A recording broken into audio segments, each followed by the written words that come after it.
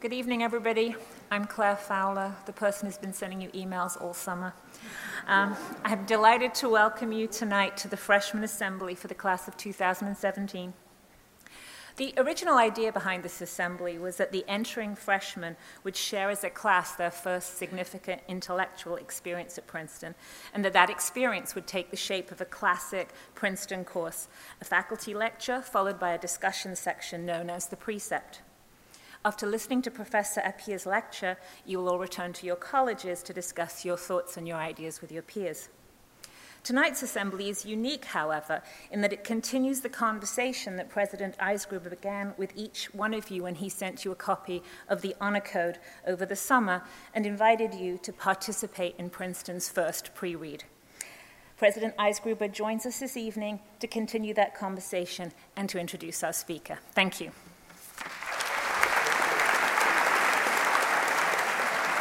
Thank you.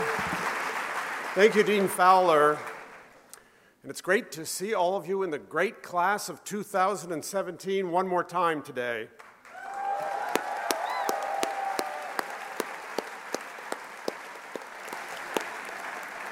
I am delighted to see that all of you remain energetic and vibrant after both the pre-raid and the step sing. I thought you did a very good job learning the locomotive this afternoon. Today's onslaught of orange will undoubtedly be the first of countless raucous celebrations full of flamboyantly dressed Princetonians that you will enjoy for years to come. The pre-raid is one of many fine traditions that celebrate the Princeton spirit. This year, as you know, we are together inaugurating what I expect will become another Princeton tradition, the pre-read. For your first Princeton assignment, I asked you to read Professor Kwame Anthony Appiah's enlightening book, The Honor Code: How Moral Revolutions Happen. I look forward to meeting with you in your residential colleges and elsewhere on campus over the course of this academic year to discuss the concepts of honor and moral progress that Professor Appiah addresses so powerfully in his book. Tonight, it's an honor for me to introduce Professor Appiah as he takes us all on a journey through the ways in which honor has influenced human behavior and shaped societies. Kwame Anthony Appiah, the Laurence S. Rockefeller Professor of Philosophy and the University Center for Human Values, joined the Princeton faculty in 2002. He is a globally renowned moral and political philosopher who has published critically acclaimed works in philosophy and in African and African-American literary and cultural studies. Born in London, Professor Appiah grew up in Ghana, earned his doctorate at the University of Cambridge, and has taught in the United States, Germany, France, and South Africa. In 2012, President Barack Obama awarded Professor Appiah the National Humanities Medal, honoring him for seeking eternal truths in the contemporary world. He was cited for a body of work that for his fellow philosophers and scholars, as well as for the general public, has shed moral and intellectual light on the individual in an era of globalization and evolving group identities.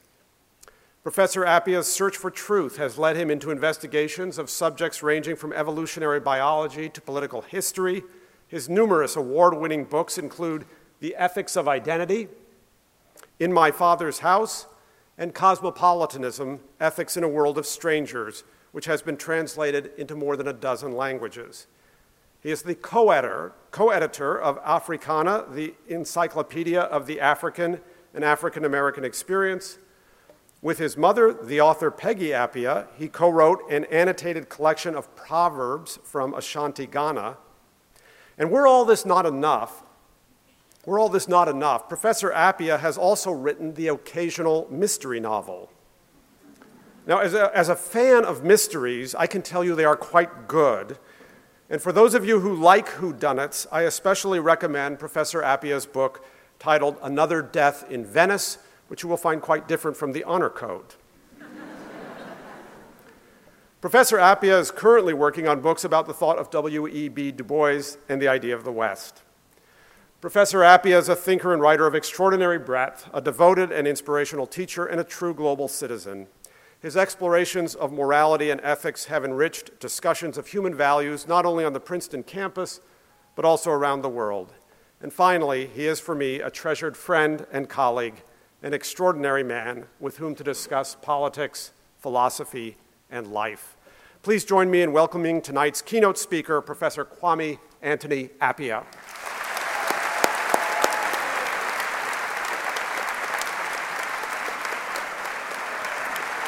Hi.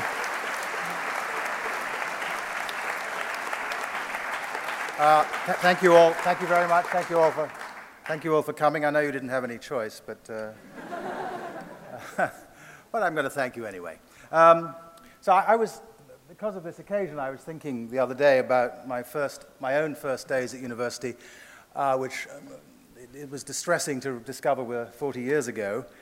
I began as a medical student, because in England, where I was going to college, you had to declare a field before you went to college, and medicine, like law, in England is a pre-professional undergraduate degree. But pretty soon, I found, alas, that getting up early mornings to go to the dissecting room to meet, yet again, the charming corpse with whom I became unreasonably intimate, was more than I could do. So though I was able to stay up all night, buried in books and articles that interested me, I couldn't drag myself to yet another anatomy lecture where bored professors passed on boring facts that Vesalius had already recorded in the 16th century. Warning to all of you, don't go to science lectures where the professors are teaching you about things that have been known for a very long time. Scientists are only interested in what is new and what they're working on right now. You're going to have to learn the basics in order to proceed further, but the really exciting teaching comes when you're working with people who are not trying to transmit information that has been known for 400 years. But I discovered that one of the options for medical students at Cambridge, where I was to go to lectures in the philosophy of science.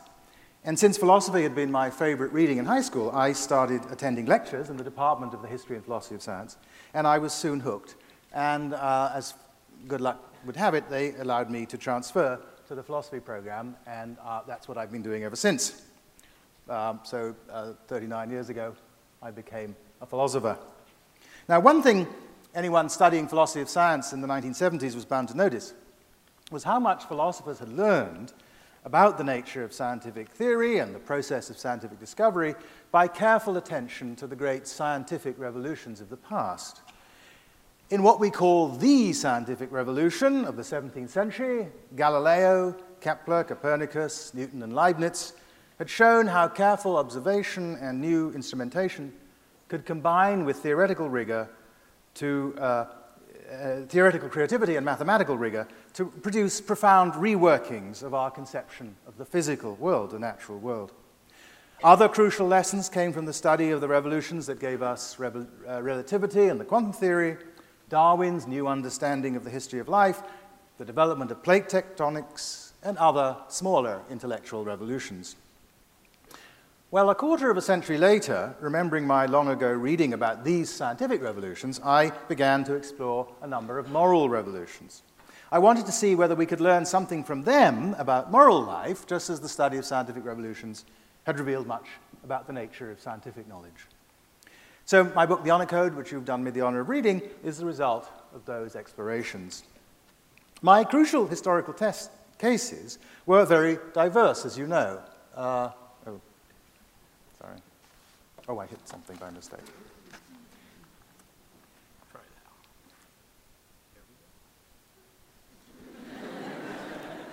that. Thank you. But thank him.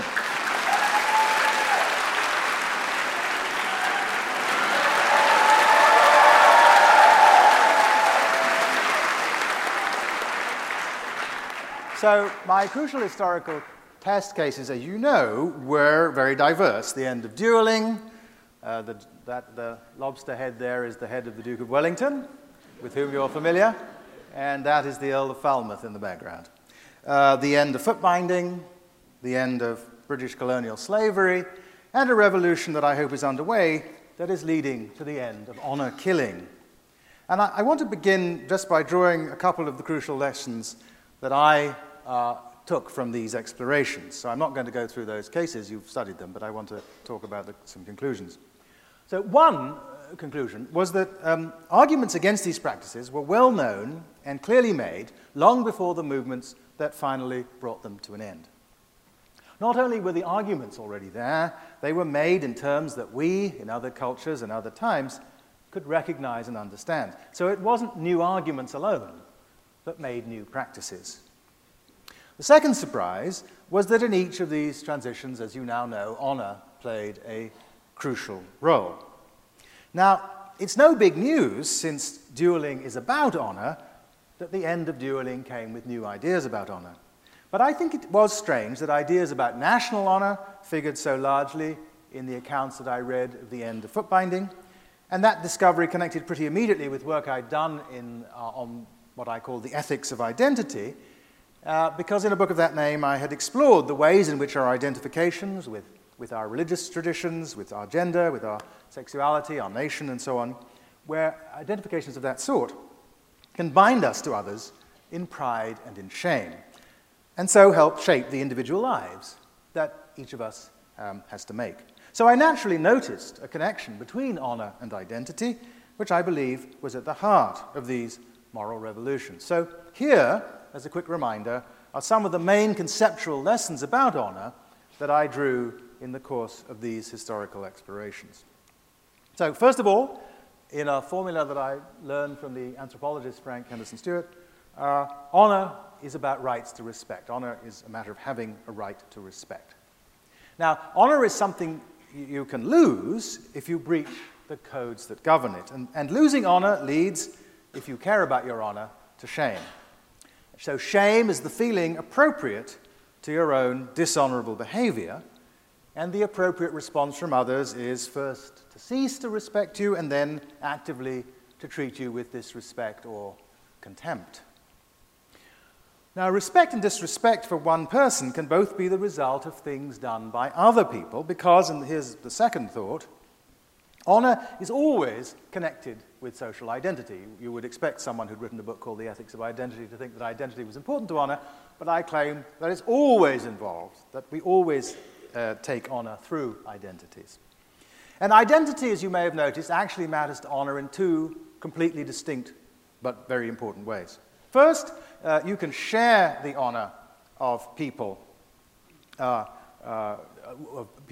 whose identity you share. So you can both gain and lose honor in part because of the successes and failures of those with whom you share an identity. One of my favorite American slogans, seen on many bumpers, is, a bumper sticker therefore, is proud parent of an honor student. Notice that the proud parent of an honor student isn't claiming to have done the things that the honorable student earned honor by doing. Rather, he or she is participating in the honor of the honor student. And therefore, as I say, through a family identity, you can participate in the successes and failures of those with whom you share an identity. You can borrow honor, as it were, from those with whom you share an identity. So that's one way in which honor matters, identity matters to honor. But it matters in a second way because honor has these codes, and identity determines what the codes require of you. So gender identity, for example, plays a crucial role in many honor codes in determining what you should do in order to have honor. In 18th century England, the codes required men of the upper classes to answer challenges to a duel from other gentlemen. If a non-gentleman challenged you to a duel, the correct response was to hit him with your horsewhip. And if you did accept the challenge from someone who wasn't a gentleman, that made your own status as a gentleman, might put your own status as a gentleman in doubt. So what you were supposed to do depended on your status, whether you were a gentleman or not, and also on whether the person challenging you was a gentleman or not. And of course, in England, as in France and elsewhere, if you were challenged to a duel by a lady, you were obliged to decline. In England, I couldn't find any records of duels in England between ladies. In France, where they do these things more grandly, there are records of duels between ladies, between the duchess to this and the comtesse to that, but not in England. Anyway, the point is that what the code requires of you depends on your identity. And the penalty for breaches of the code is the loss of honor, and therefore the loss of the right to be respected. And so this is in this third formula: codes of honor govern people of particular social identities and determine how they should behave, and more particularly, how they should respond to other people, both of their own identity and of other identities. Now, if respect is at the heart of honor, then it's important to notice that that being respected is being respected by somebody. Somebody has to respect you. And usually honor isn't in search of the respect of people in general. It seeks the respect of some particular social group, which I have called an honor world, a group of people who acknowledge the same codes. And in your honor world, some people are your honor peers. That is, they're people of whom the honor code makes the same demands as it makes of you. So gentlemen are honor peers because the honor code makes the same demands of every gentleman as it makes of every other, as it makes the same demands of every lady, though different demands from the ones it makes of gentlemen. But finally, while it's crucial to recognize that honor is a matter of entitlements to respect, a person of honor cares not, or at least not only, about being respected, but about being worthy of respect. For the honorable person, honor, that is the right to respect, is the thing that matters, not the rewards of honor, that is the respect that comes from having the right to be respected. What matters is that you're entitled to respect. You want respect, in other words, but only the respect to which you're entitled. There's a name for that. It's called the Bernie Madoff problem. Bernie Madoff acquired a great deal of respect in the world by doing all kinds of things, but he wasn't entitled to the respect he acquired in those ways because the resources that he acquired in order to do those things were ill-gotten. So, final schema: an honorable person wants to do what is worthy of respect according to the honor code, but doesn't conform to the code of honor simply in order to get respect and the consequent social rewards of honor. So that's my little theory of honor, and honor is, I think, above all, one of the ways in which societies mobilize a deep feature of the human psyche, which is our concern, the concern that all of us share, for the good opinion of others. We want others both to think well of us and to display that respect. The practice of honor among gentlemen in the 18th century, the honor code in which the duel played so central a role, might seem to have been focused on gentlemen's attempts to maintain just the good opinion of other gentlemen. William Paley, the Archdeacon of Carlisle, who became famous for analogizing God to a cosmic clockmaker, asserted less famously about the law of honor that it was a system of rules constructed by people of fashion and calculated to facilitate their intercourse with one another and for no other purpose. Consequently, he went on, nothing is adverted to by the law of honor but what tends to incommode that intercourse.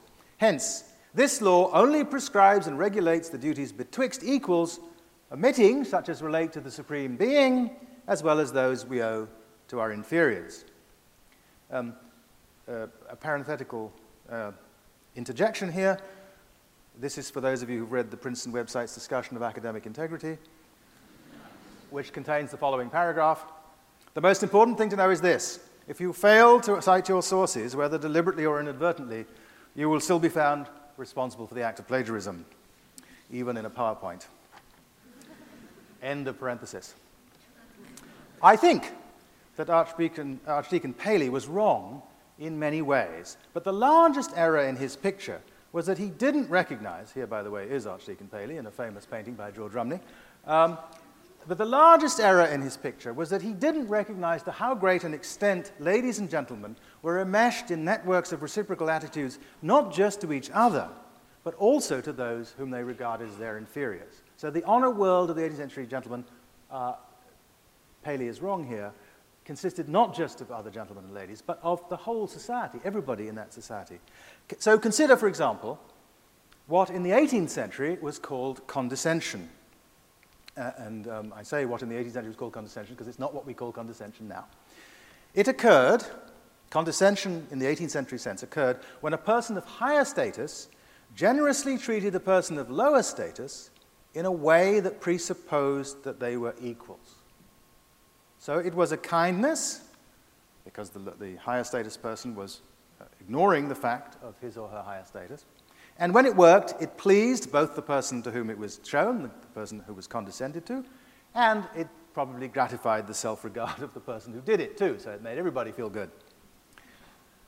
The historian Don Herzog reports an encounter between the Duke of Devonshire, that's him on the left, and John Payne Collier, his librarian, on the right, in the early 1830s. The Duke brought the librarian lunch in the library of Chatsworth, his house, which remains one of the most magnificent country houses in England. And in his diary about this event, Mr. Collier wrote, "He always does his utmost to lessen the distance between us and to put me at my ease, on a level with himself. I do not call it condescension, he will not permit the word, but kindness, and I should be most ungrateful not to make all the return in my power." Now, in refusing to say that he was condescending to Collier, the Duke was treating him in a way that presupposed they were equals. And since Collier and the Duke in fact believed they were not equals, this denial was itself a form of condescension. Though in this context, refusing to admit you're condescending to somebody, was itself a form of condescension. Now, in our more democratic age, we cannot admit to condescending in this sense, nor can we confess the pleasure we indubitably feel in the condescension of our betters.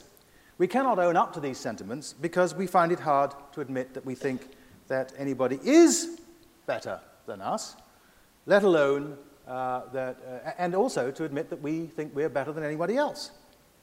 So one reason is that these practices of condescension, one reason why people don't admit to these status-related attitudes, is that these practices of condescension were challenged by the very changes in attitude, the same process of cultural democratization that brought an end to the duel. So in abandoning the assumption that the Duke of Devonshire was massively superior to his librarian, an assumption that required condescension whenever the Duke simply treated Collier as another fellow human being, the possibility of condescension as a gift to another person disappeared. So nowadays, of course, we never praise someone for condescending, as Collier praised the Duke, because we only notice people treating others as inferiors when we think they shouldn't. When people treat, whereas in Collier's world and the Duke of Devonshire's world, there were a context in which it was appropriate to treat people as inferior, and they did it all the time. When people treat others as inferiors appropriately, as we do, when I say to a 3-year-old, "Oh, you clever little thing, you."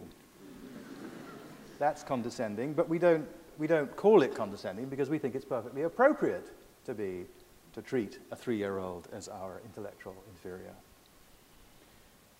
Still, despite all these changes in attitude, the background assumption of hierarchy is still available, even if we are not willing to admit it.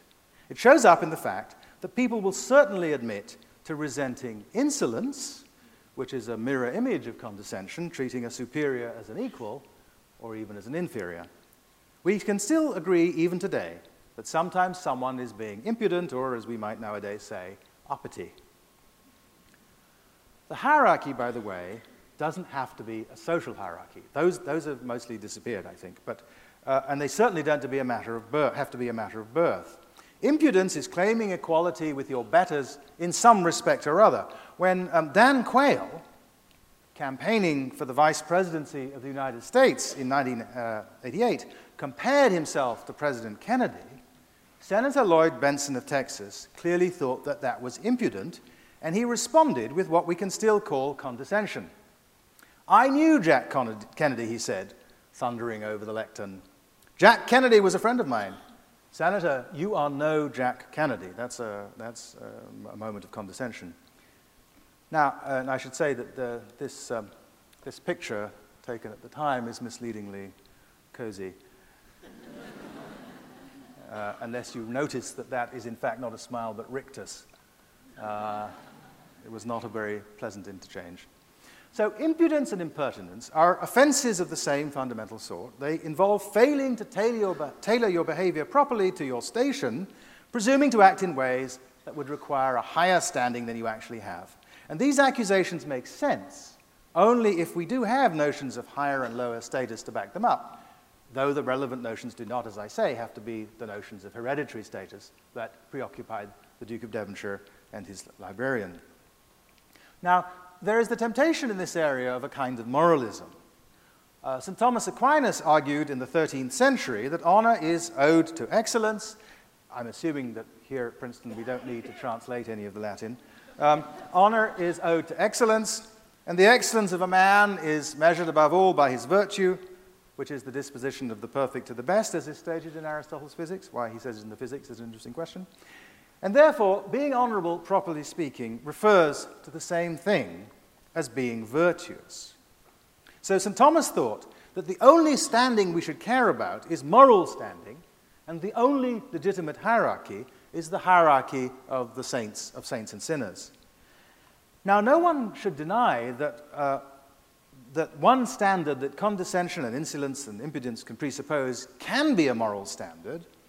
The poor but pious can condescend to the rich but sinful, and that is indeed how William Wilberforce and his evangelical friends in the anti-slavery movement felt about their less pious but more aristocratic superiors. Or, to give another example, consider the impudence of comparing your small sufferings to the sufferings of real martyrs. But there are many forms of hierarchy, most of them neither moral nor social, and there are forms of honor and respect that go with all of them. And in fact, something like 18th century condescension, though clearly no longer based on 18th century social hierarchies, is a common enough practice still. We just have lost the name for it. When the president of a university stops to talk respectfully to a student after a lecture, he or she is talking down a hierarchy of academic status, and that is one reason why it can be gratifying to the student. Lay Catholics and nuns gain the same sort of gratification from the courteous attention of a cardinal, and ordinary citizens gain it from the politeness of a Supreme Court justice or a president. And in reporting events like these, it is natural, even for the beneficiary, to describe the behavior of the superior as thoughtful or kind, and to suggest that it was not to be assumed, which is no doubt why students should probably act with caution when approaching university presidents. Nuns should be cautious in approaching cardinals, including the Pope. And citizens, even if they are cardinals, should perhaps watch out when they approach Supreme Court justices. When inferiors approach superiors, though, condescension in this 18th century sense is precisely what we hope for.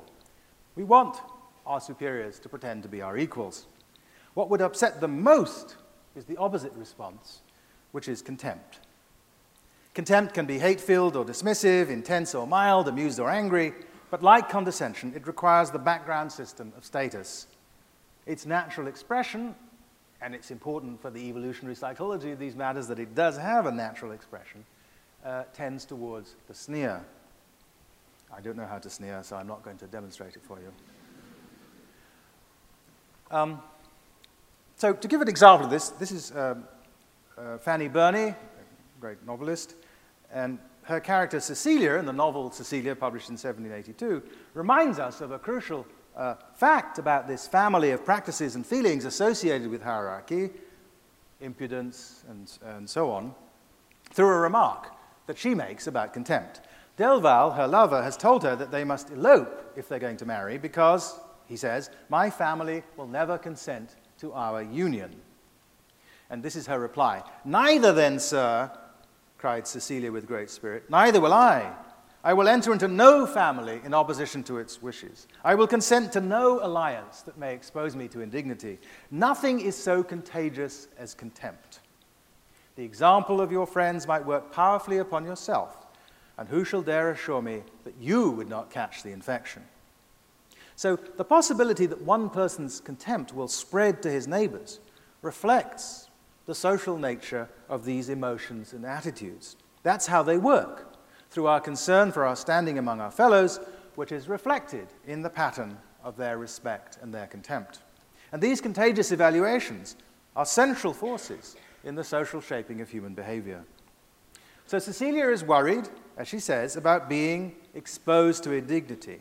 She's concerned, that is, not just about being treated, but even about being thought of in a disrespectful way.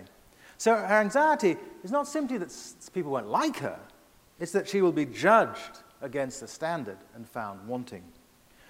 To honor someone, as I argued at the start, is to make a judgment founded in a claim that they have met certain standards, and that claim is, therefore, itself subject to challenge if it's wrong.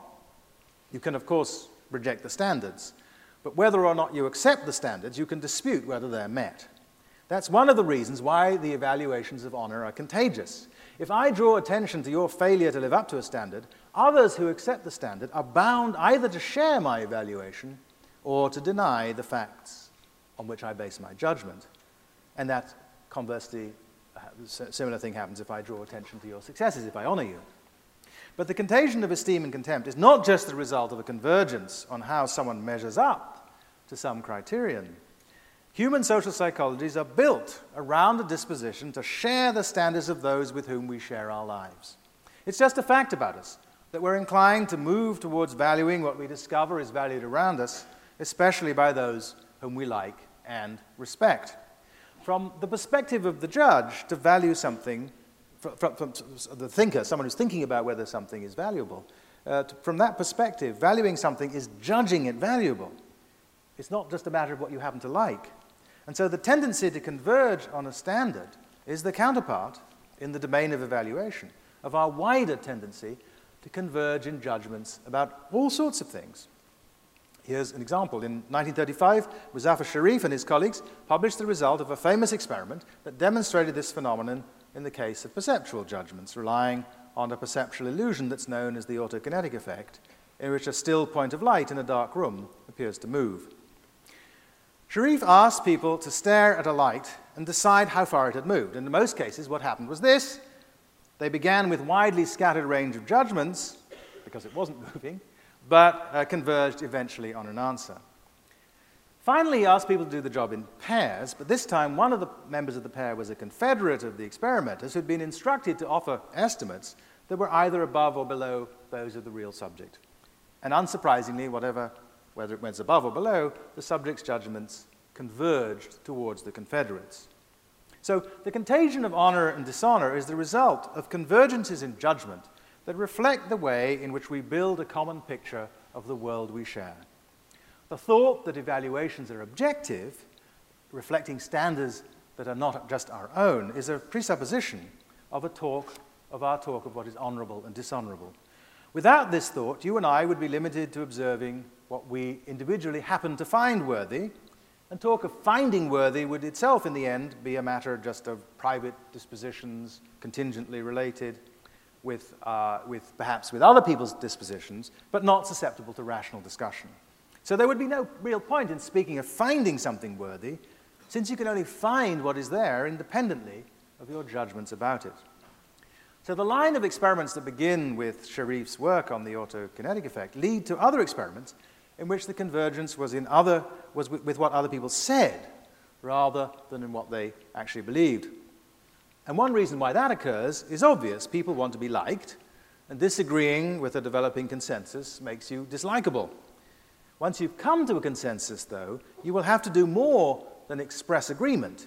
You will have to live by what you have agreed to, at least to some extent, or you will once more risk the consequences of being disliked. Now, suppose you thought, as many modern people claim to think, that there is nothing that our evaluations are responses to, that they are simply reflections of our desires, socially shaped desires, but nevertheless, in the end, just in the jargon of emotivism, pro and con attitudes.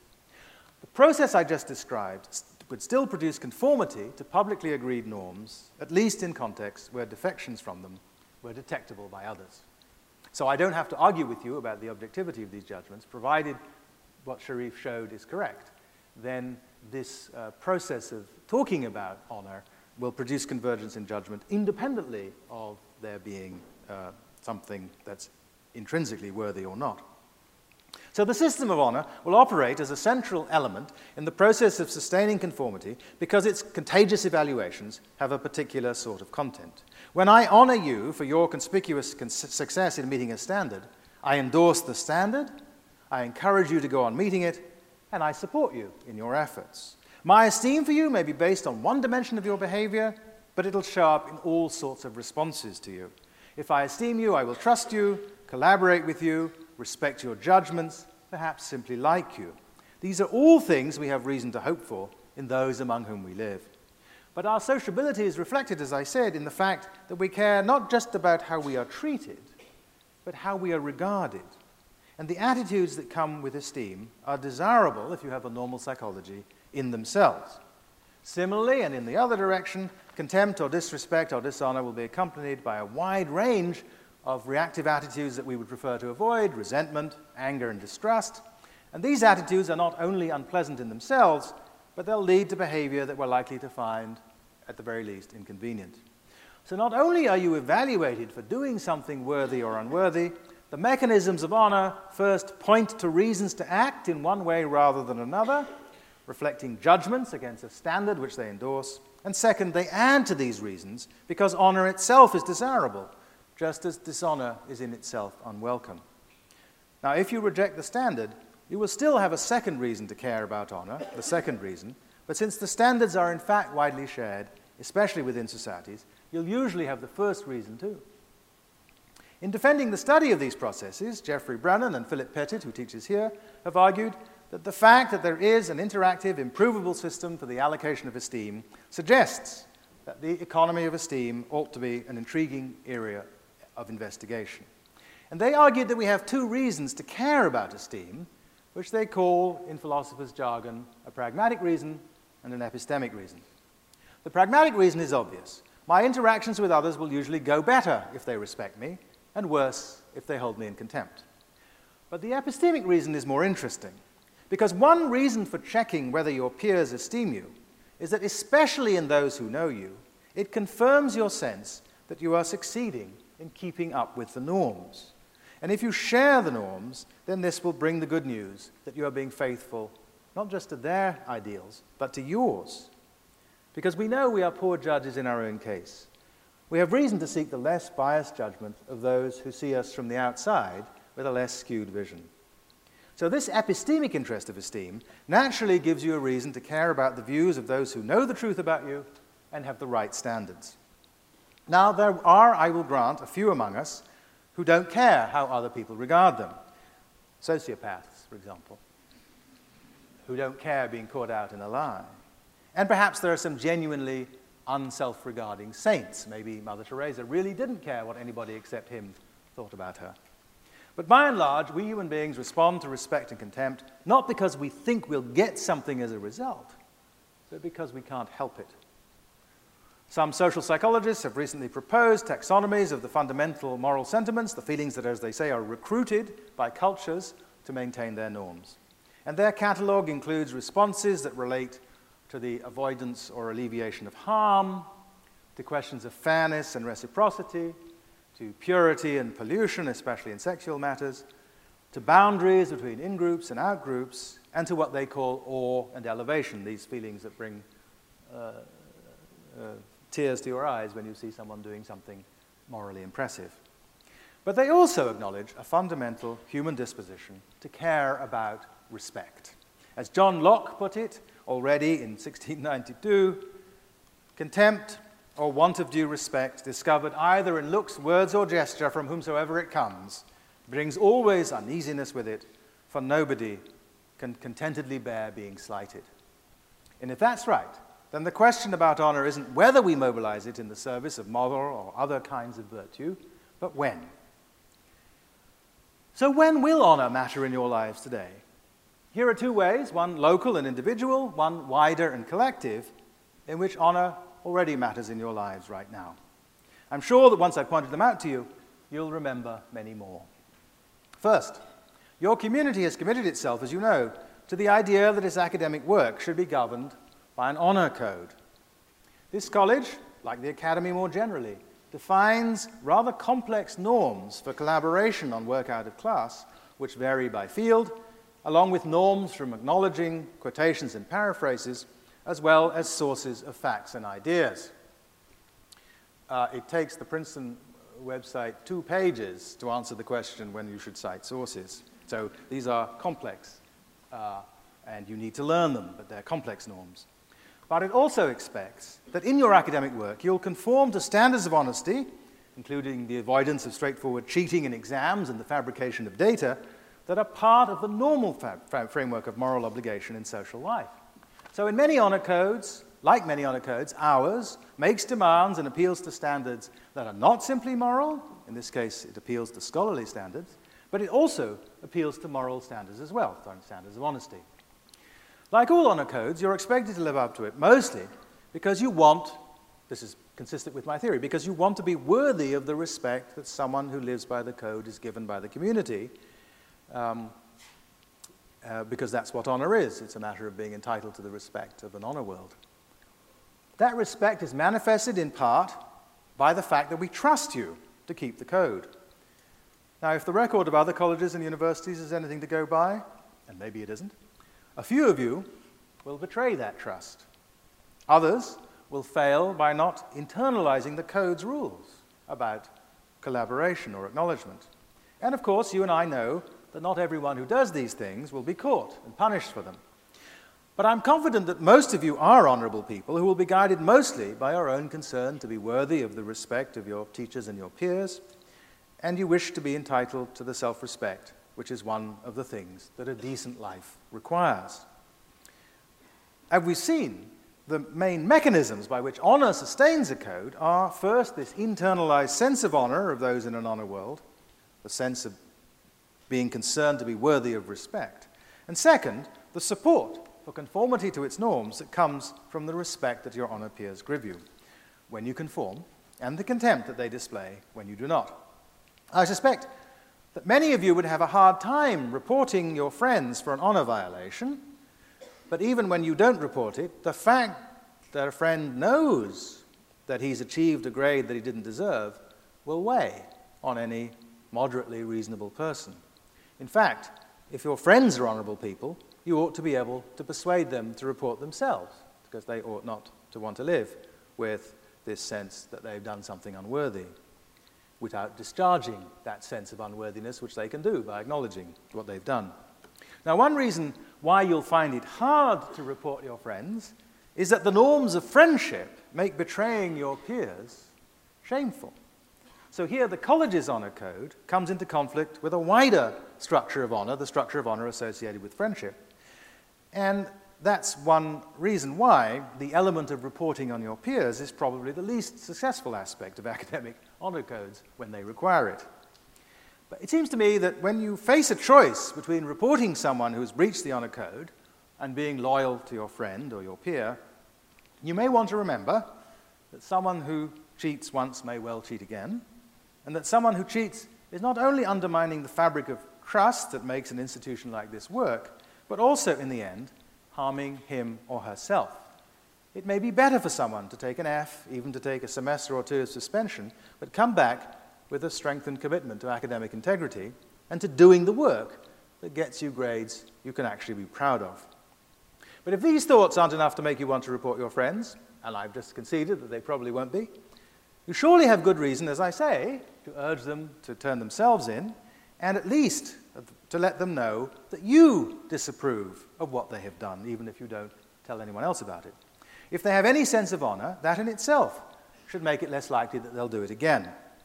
And if they do it again, I think you have a reason to ask whether they should be your friends. You have a further stake in the honor code, which leads me to the wider set of issues that honor raises in your lives. The respect in the world that Princeton alumni are entitled to as Princeton alumni, the honor of this school, depends in part on the belief that most of you are honorable people who take these obligations seriously. When someone out there in the world is believed to have gotten away with cheating here, he or she damages not just the reputation of the school, but the honor of its alumni, by which I mean that such people harm all of you who believe that getting a Princeton degree entitles you, as I believe it does, to the world's respect.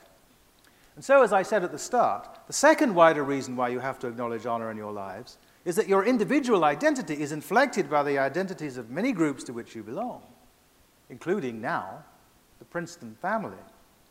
In my book on honor, I mentioned the importance of national honor to democratic politics, recalling the shame to to which we Americans were subjected by what happened at Abu Ghraib in Iraq, when American soldiers sexually humiliated prisoners who were supposed to be in their care. This is not something I'm going to show you a picture of. I think it's too shameful to bear. We often say that a patriot is someone who loves her country. I think a better definition is that a patriot is someone who cares about her country's honor. I'm sure there are things that America is doing that the Americans among you are proud of. But you will each be able to think of things America is doing that it shouldn't be doing, or that it could do better. And if you're not American, the same applies, mutatis mutandis, to your country, I'm sure, or countries. But as an American myself, I'm going to close by drawing your attention to one of the things we are doing that arouses in me a patriotic shame whenever I think about it. After steady gains over the last 40 years, something like 1 in every 100 adults in our country is in prison. No other country has as large a proportion of its population in prison. We have 4% of the world's population and nearly 25% of humanity's prisoners. China's incarceration rate is less than a quarter of ours. The population of the Soviet gulags at its height reached 1.7 million. According to the International Center for Prison Studies, there were 2,292,133 adults in federal, state, and county jails at the end of 2009. 1 in 5 of them, by the way, presumed innocent while awaiting trial. So here in the land of the free, we have more unfree people, both relatively and absolutely, than anyone else. What's more, the vast majority of those in our prisons are non-violent offenders, many of them there for drug offenses. Whether a country that was truly free would criminalize recreational drug use is a question worth pondering, but the full extent of the penalties America's prisoners suffer aren't detailed in the sentences handed out by judges. More than 100,000 inmates each year, men and women, are subjected to sexual abuse, including rape. Many contract AIDS. People come out of American prisons with higher rates of tuberculosis than they went in, also higher rates of HIV infection. Our country holds at least 25,000 prisoners in isolation in so-called supermax facilities in conditions that many psychologists would say amount to torture. And anyone who read my friend Atul Gawande's powerful essay, Hellhole, in The New Yorker in March 2009, should know that they are right. Here too, alas, we lead the world. Nobody else has as many people in isolation.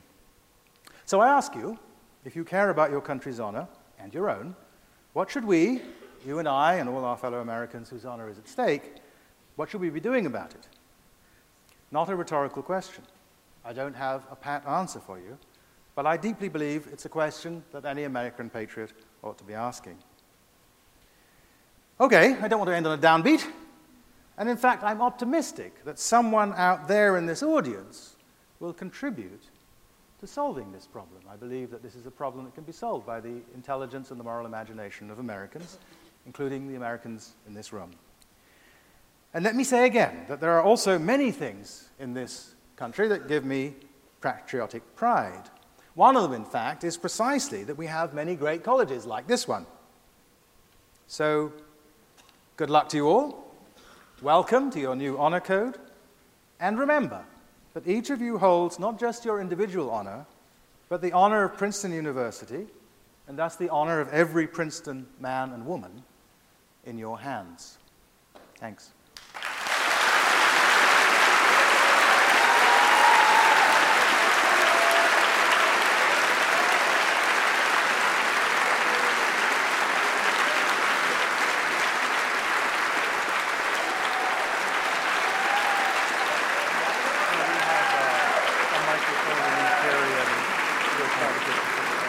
Thank you very much.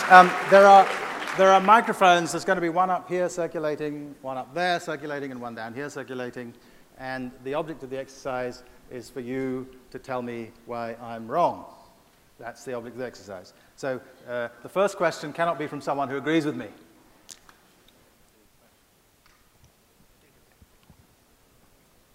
Hello. Hi. So I have a question. I feel like you make many absolute statements in the book and in your speech tonight, sort of claiming that honor is a universal value that many people share. You claim that your various examples, which are very diverse, sort of show that. And I sort of question and wonder how you defend that honor is most definitely for certain a universal value or a practically universal value. People argue and debate whether or not we have universal human rights, things along that lines. Is there truly a universal value? Good. And is honor necessarily that value? Good. So first of all, I don't want to say, this is a great question, but I don't want to say that honor is, as it were, the main universal value. Or I mean, it was what my book was about, so I thought it was important enough to write a book about it. But when you refer to the human rights, I think there are other very important values that the human community is sort of gradually coming to recognize in a universal way. But look, what I said was universal was this structure. The content depends upon the codes, and the codes are not universal, right? So I mentioned, take the Pashtunwali, the code of the Pashtuns, which I mentioned in relation to Pakistan and Afghanistan. That code is a Pashtun code, and for example, it places enormous weight on, in honor terms, on being, on looking after your guests. So if you are the guest of a Pashtun head of family, it doesn't matter. You could be an American airman, and he could be a member of the Taliban. But while he's your host, he has his honor bound up in looking after you. As you know, we Americans don't feel that way about members of the Taliban. We do not feel that just because they're in our houses, we have special obligations to them. So the content of the honor code varies enormously. And indeed, in each of the moral revolutions I talked about, the honor code of a particular society shifted in an important way. It moved from being dishonorable not to bind your daughter's feet to being dishonorable to bind your daughter's feet. It moved from being dishonorable to refuse a challenge to a duel to being ridiculous to respond to a challenge to a duel. So the content of the thing, but the structure of rights to respect allocated on the basis of codes that are social, that is the thing that I claim to be universal. And I claim it to be universal partly because I'm disposed to think on the basis of the evidence in sort of evolutionary psychology that there are certain structures that are humanly universal because they're built into us by our biological and our cultural evolution, not just by biological evolution, but biological and cultural evolution taken together, but also because the evidence is terribly good. If you look, unfortunately none of you can take it because the freshmen aren't allowed, but I'm teaching a seminar on honor this term, and one of the weeks we'll be talking about historical evidence about the role of honor in African societies. I gave you, in the China chapter on foot binding, an example of the role of honor in China. Well, that's already, I've got a quarter of humanity right there. Honor killings occur in large swathes of South Asia. That's another quarter of humanity. So I've got half of humanity, plus Africa, without mentioning the duel, which of course was essential. There's a wonderful book, by the way, about honor in the early republic. I wish I could remember what it's called, though. But one of the things that happens 40 years after you matriculate is that fewer things stick in your mind. But there's a wonderful book which I urge you to go looking for, and if you can't find it, email me and I'll send it to you, the reference, about honor and the role of honor in the American Republic, in the early Republic. So I think that that's what's universal. Absolutely not universal agreement about what is honorable. I think it's, well, I won't. You raised the human rights question, which is a different question, but I think I'm more confident. I think the argument for the universality of the structure of honor is pretty straightforward, empirical argument. The human rights thing is a bit more complicated, but. Hello. Hello. Hi. My name is Renee Shalom, Forbes College, and.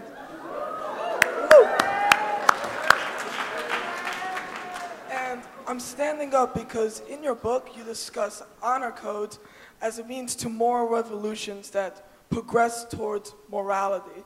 But can an honor be used in ways that are regressive? Was it not honor that led to the Third Reich and the murder of millions of Jews and other ethnic minorities? Was it not honor that led to the American Manifest Destiny and the annihilation of the American Indians. How do you respond to that? Well, Thank you. fine.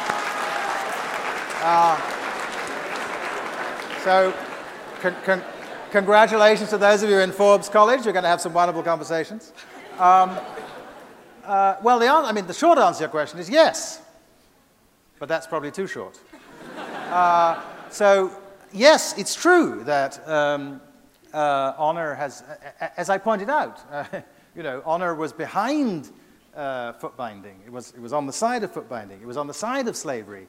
Atlantic slavery was a labor system, but it was also an honor system, and the honor system was one which systematically denied honor to black people. That was part of the structure of it. So, and I'm not in favor of that, by the way. So honor is dangerous. I have a whole chapter on honor killing, which is an example of where honor is. So, if you're going to defend honor, you have to think about, moving towards the position that I criticized in St. Thomas Aquinas, which is the position that honor is, as it were, part of morality. I think honor is a different normative system, but you do at least have to adjust the codes to make it consistent with morality, and that requires work. Honor has a number of problems. One is that, especially in men, it is associated with large amounts of unnecessary violence. So you might say that honor has a testosterone problem. It's also very much associated with impermissible forms of social hierarchy, right? The Duke of Devonshire's conviction that he was superior to Mr. Collier was not warranted. Actually, Collier was one of the great Shakespeare scholars of the time, and the Duke of Devonshire decisively wasn't. So it has these problems of violence, it has these problems of inappropriate forms of hierarchy, and it can just be aligned with the wrong values. But I don't think you want to sort of incorporate it into morality or to substitute it, because honor is very useful in sustaining values that are morally indifferent. So, honor, we use honor, for example, to reward people who are terrifically good at basketball.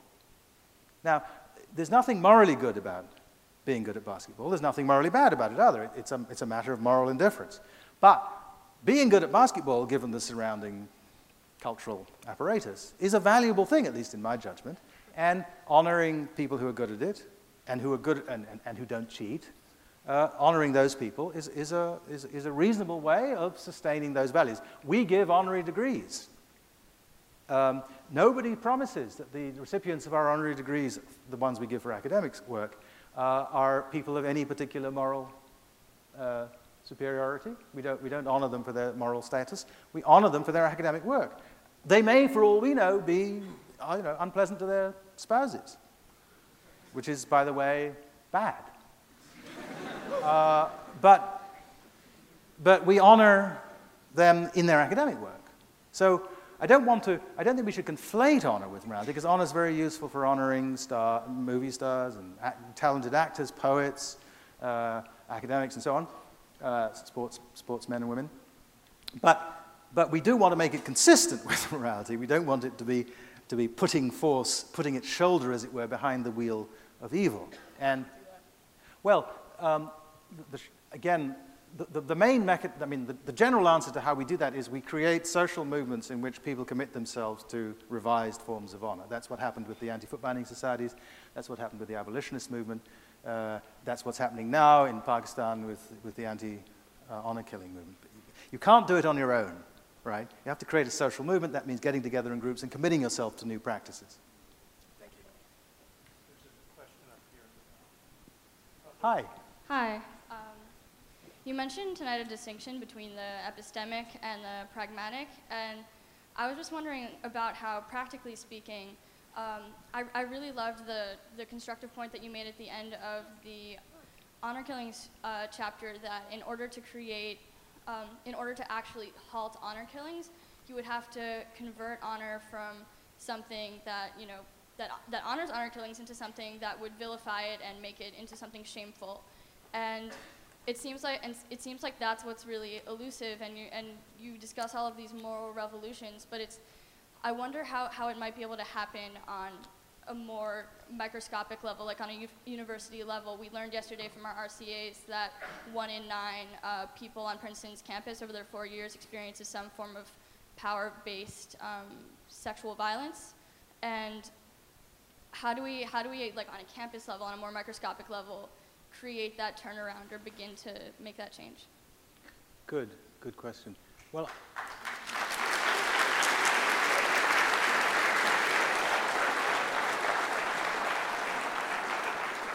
so this is one of these things where if you think it rises to the level of one of the things that we need to be attentive to, then you have to look at what, as it were, Kang Yu-wei did in China. You have to say we need to commit ourselves. We need to get together in groups and commit ourselves to not doing this ourselves. It's really important to admit that one might do it oneself.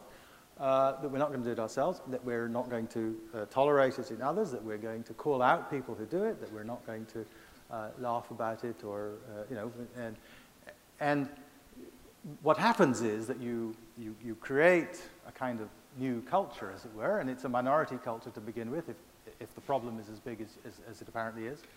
So and it takes time. I mean, the one, I don't know what to say. I mean, the one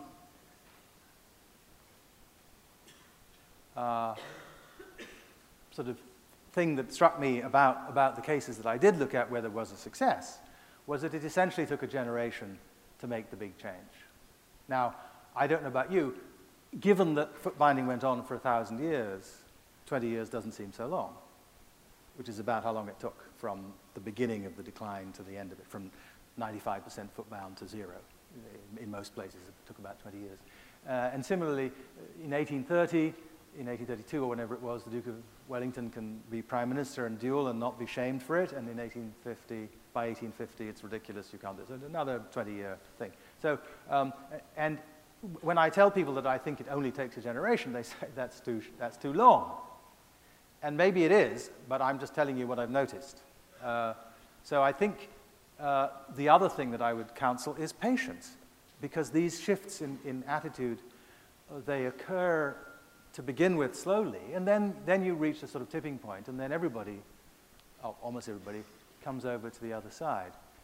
This has happened before our eyes, at least before my eyes. You're not quite old enough to have seen the whole of this, but I'm old enough to have seen the whole process, in attitudes to gay marriage in the United States, right?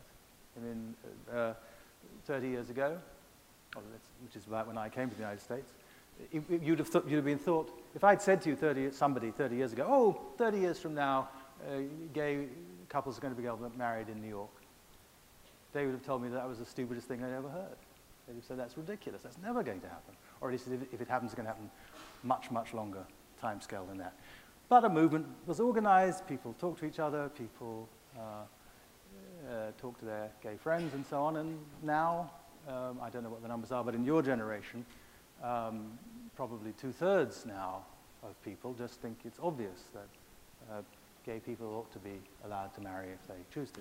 So these things happen, but they don't happen like that. You can't make them happen, as far as I can see, in a flash, but you can participate in the making of them happen. And one of the things that Kang Yu-wei could say to himself in his later life was that he could feel the pride of someone who had been involved in a movement that succeeded. And I think, that's something you should think about if this is one of the things you want to work on, that one of the rewards will be a sense of the worth of what you have done, a sense that you're worthy of respect for having done it, and therefore a sense of the honor of having participated in making a good change at a place that you care about.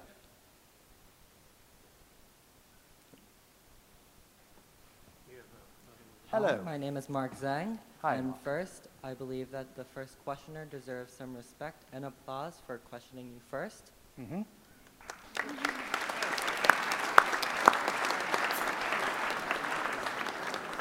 And second, I was wondering if you could touch upon the idea of honor in the business world and perhaps expand on your point about men like Bernie Madoff, who gained a lot of respect without perhaps deserving it. Yes, that's a good question. It's a really interesting issue because If you'd asked people, let's say 50 years ago, which doesn't seem so long to me, but may seem a long time to you, but if you'd asked people 50 years ago, what were the sort of assets that you took into the world with you if you were a banker, they would have said, well, honor, being honorable, being someone whose handshake means something, who when they make a deal, they mean it, and you don't have to worry about them coming back later and not trying to deliver. I think that a reputation of that sort is still an incredible asset in business generally and in finance in particular. And the fact is there are many people, despite the Bernie Madoffs of the world, there are many people who have this, right? People whose business career is based on the fact that you can trust them and that you don't have to. The lawyers will look at the footnotes. The lawyers will read the small print, but the basic deal is a deal between people who trust each other, and that's a really important asset. And if people don't believe you have that, they won't make deals with you. So that's the pragmatic reason for being for concern for your honor. It's an honorable reputation is an incredible asset in contexts where you have to make deals, especially deals with strangers, right? If I make a deal among my friends, there are all sorts of forces, including the respect of other friends, that are going to hold it in place. But if I'm making a deal with you business to business and our relationship is based on the fact that we met in order to consummate this deal, then we're essentially strangers. And in that context, it's enormously important. So you have an instrumental reason for caring about having a reputation as an honorable person. The trouble with someone like Bernie Madoff is that he acquired such a reputation and used it and cheated in the course of acquiring it. That is, he got it in circumstances where he wasn't entitled to it. So if people become convinced that the only thing that is going on is that people are pretending to be honorable in order to consummate deals, then the whole culture of the business world gradually degrades, because then people are not willing to commit large amounts of resources and time and intelligence and stock and money to a deal without going through all the backup stuff.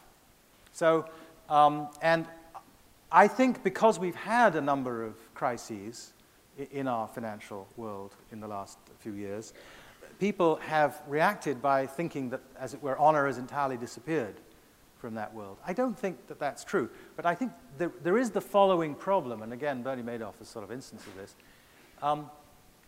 If the only way you count is money, if the only thing that matters is who got the biggest bonus or who made the biggest deal, and that's the only thing you care about, then essentially you've got the economic and the honor normative systems just running in parallel. And honor isn't able to do any independent work. And in particular, therefore, it's not going to do the independent work necessary to check someone who can make more money by doing the dishonorable thing, right? So honor needs to be independent of money. And if we just honor people for being rich, irrespective of how they got to be rich and so on, then we're at least diluting and possibly degrading and possibly, in the end, eliminating the power of honor to do its distinctive work. So it's really important. I mean, if you're like previous Princeton classes, many of you will end up in the world of finance. How many of you think that now, that you will end up in the world of finance? Okay, that number's going to go up.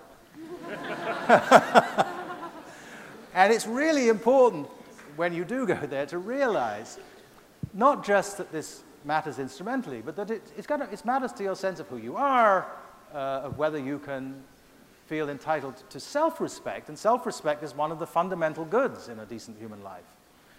And, so it's really important not to conflate success as measured by money with what is to be respected. being good at making money in legal and respectable ways is an achievement in finance. That's what your job is. You're entitled to claim respect if you find new and original ways to do that. I don't have any problem with that. But still, it's the new and original and the distinctive that are interesting and worthy of, I think, honor, rather than just the amount of money you happen to come up with. You know, there was another guy, again, names escape me, but who some years ago, you won't know him because it was when you were too young, but who was sent to prison, the guy who invented junk bonds, Milken. Milken, right? Yes. He ended up in prison. And Milken was asked why it mattered to him that he got the largest bonus on Wall Street. And he said, because he lived in the same house, he didn't have expensive tastes, he didn't have fancy cars, he didn't buy aeroplanes, he didn't buy chateaus, he just put his money into foundation, which is doing good work. Why was it important to him, they asked, to have the biggest thing? He said, because it's how I keep score, right? Well, he was in a world in which that is how you keep score, and that's fine as long as it doesn't disrupt your moral compass. Hello. What I understood from your book and your lecture is, can you hear me? Oh, okay. What I understood from your book and your lecture is that honor codes differ widely across cultures and across time, and they're very tied to our social identity, which those codes can be either consistent or inconsistent with morality. But that implies that morality is very absolute and independent from the social identities. And I was wondering why you claim that. Well, I think that. I'm not sure, and maybe it's an implication of things I say, though it wasn't what I was particularly arguing in this book. I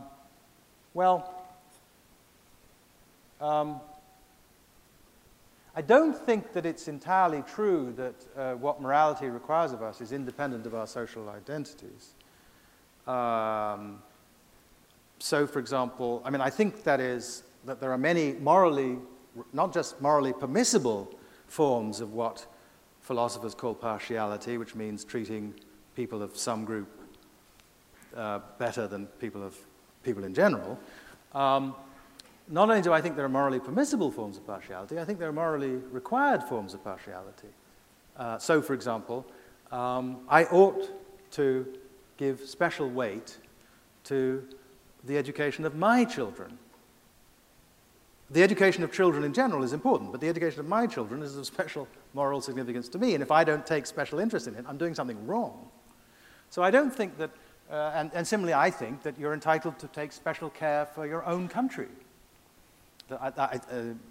All governments should be democratic and responsible and respect human rights, but I have a particular concern that my own government should do those things, and so on. So in that sense, I think your identity does make a difference to what morality either permits or requires you to do. But you presumably have in mind a different thought, which is that your identity can somehow shift what it's permissible for you to think about what is morally required. Is that your thought?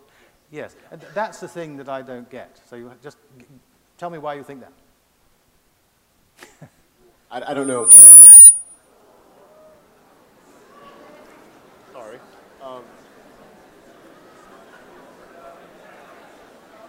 I actually don't know my thoughts exactly on that. Okay. But I know people argue both ways, so I was wondering why you lean toward more moral absolutism rather than relativity. So, you know, there are many, as I said, I believe there are legitimate forms of partiality. I also think that what's good for one person cannot be good for another person, because I think what's good for you depends on things that are about you that may differ from other, and in that sense, I think what's good for people is relative to, for example, what their projects are. I'm, as the president was kind enough to mention, a mystery novelist.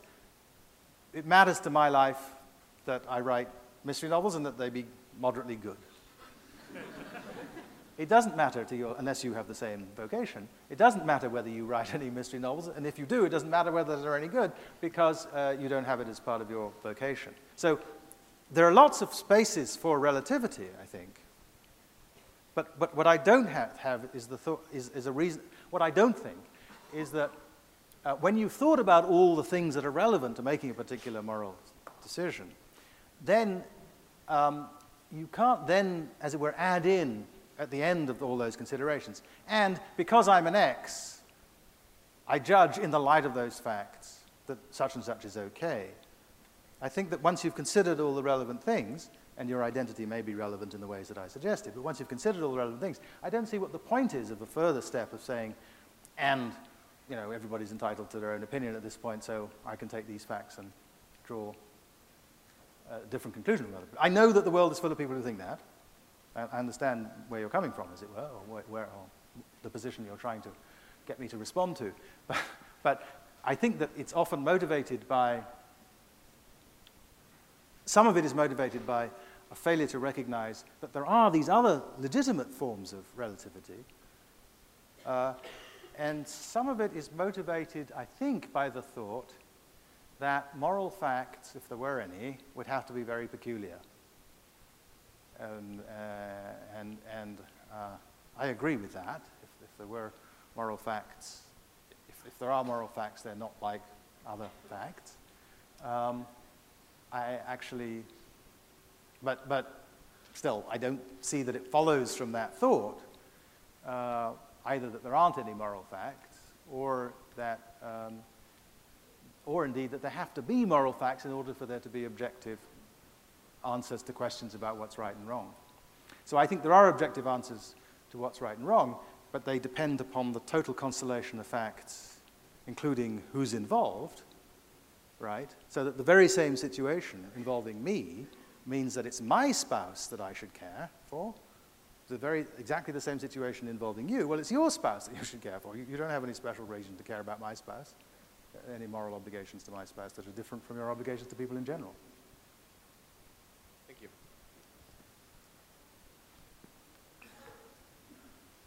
Hello. Professor Appiah, my name's Nick.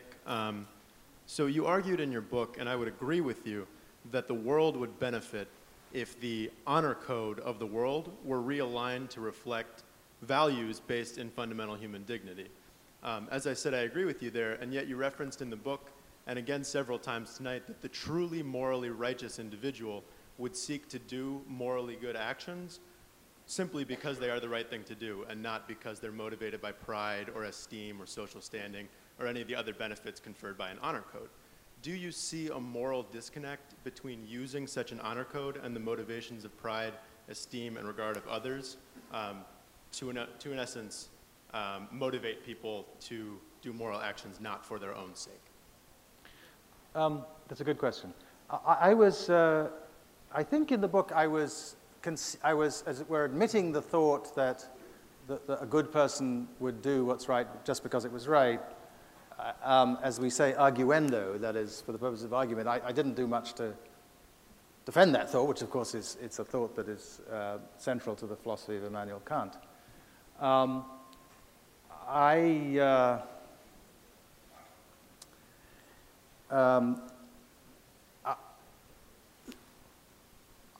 What matters, many things matter from the point of view of morality. It matters what we do, it matters what we feel, and it matters what we are. A good person is good, feels the right things, that is, responds emotionally appropriately to the world, and also does the right things. But in the end, as I said at the start of the book, morality is practical. That is, in the end, at the heart of it is what we do.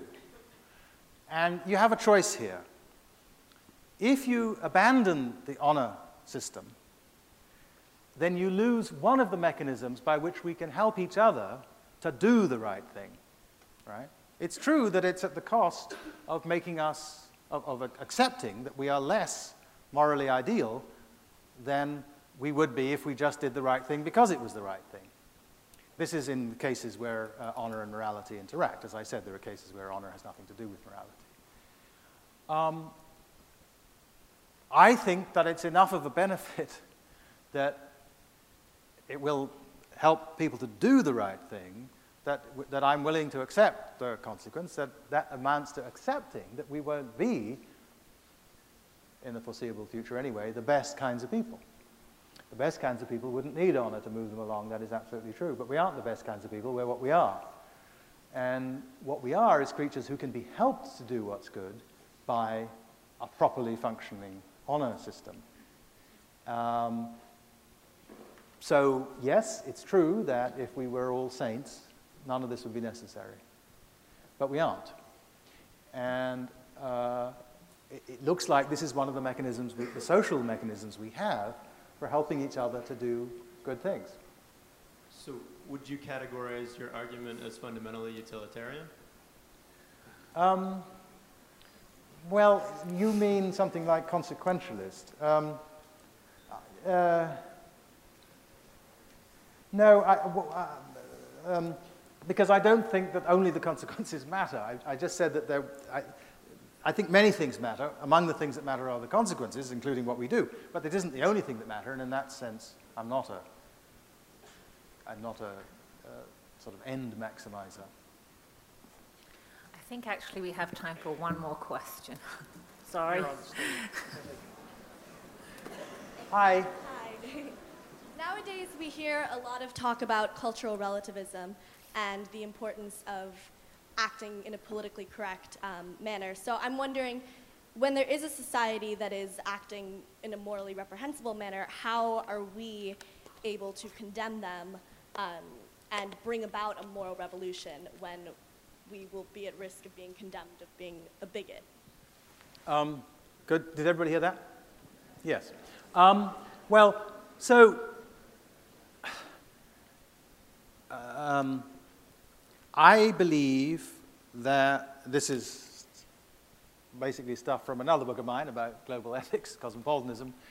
I believe that we are all citizens of the world, that we have moral obligations to everybody, not just to people in our own societies, but that we have, as I said apropos of partiality earlier, special obligations to people in our own society, and that we have to balance out.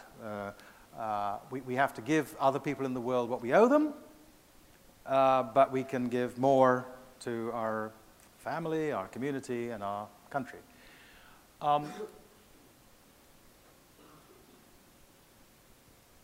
Given that that's what I think, and given that I also think that when you take all the relevant facts into account, there is usually a morally correct answer to the question whether a practice or an act is okay, I just think that it's not a legitimate criticism of someone who says about a practice in another society that she understands, that she has taken the trouble to make sense of and to see that she really understands it. Well, I see what's going on there and I understand what's going on there, but I think it's wrong. I don't see how you can criticize such a person, whether you call them politically incorrect. I don't care what you call them. Whatever anyone who does that is called, it seems to me they're making a legitimate judgment. The question, what you do once you've made that judgment, is a bit more complicated. Because, first of all, the fact that people in some other place are doing a bad thing doesn't yet suggest anything to do except to figure out how you might persuade them to stop.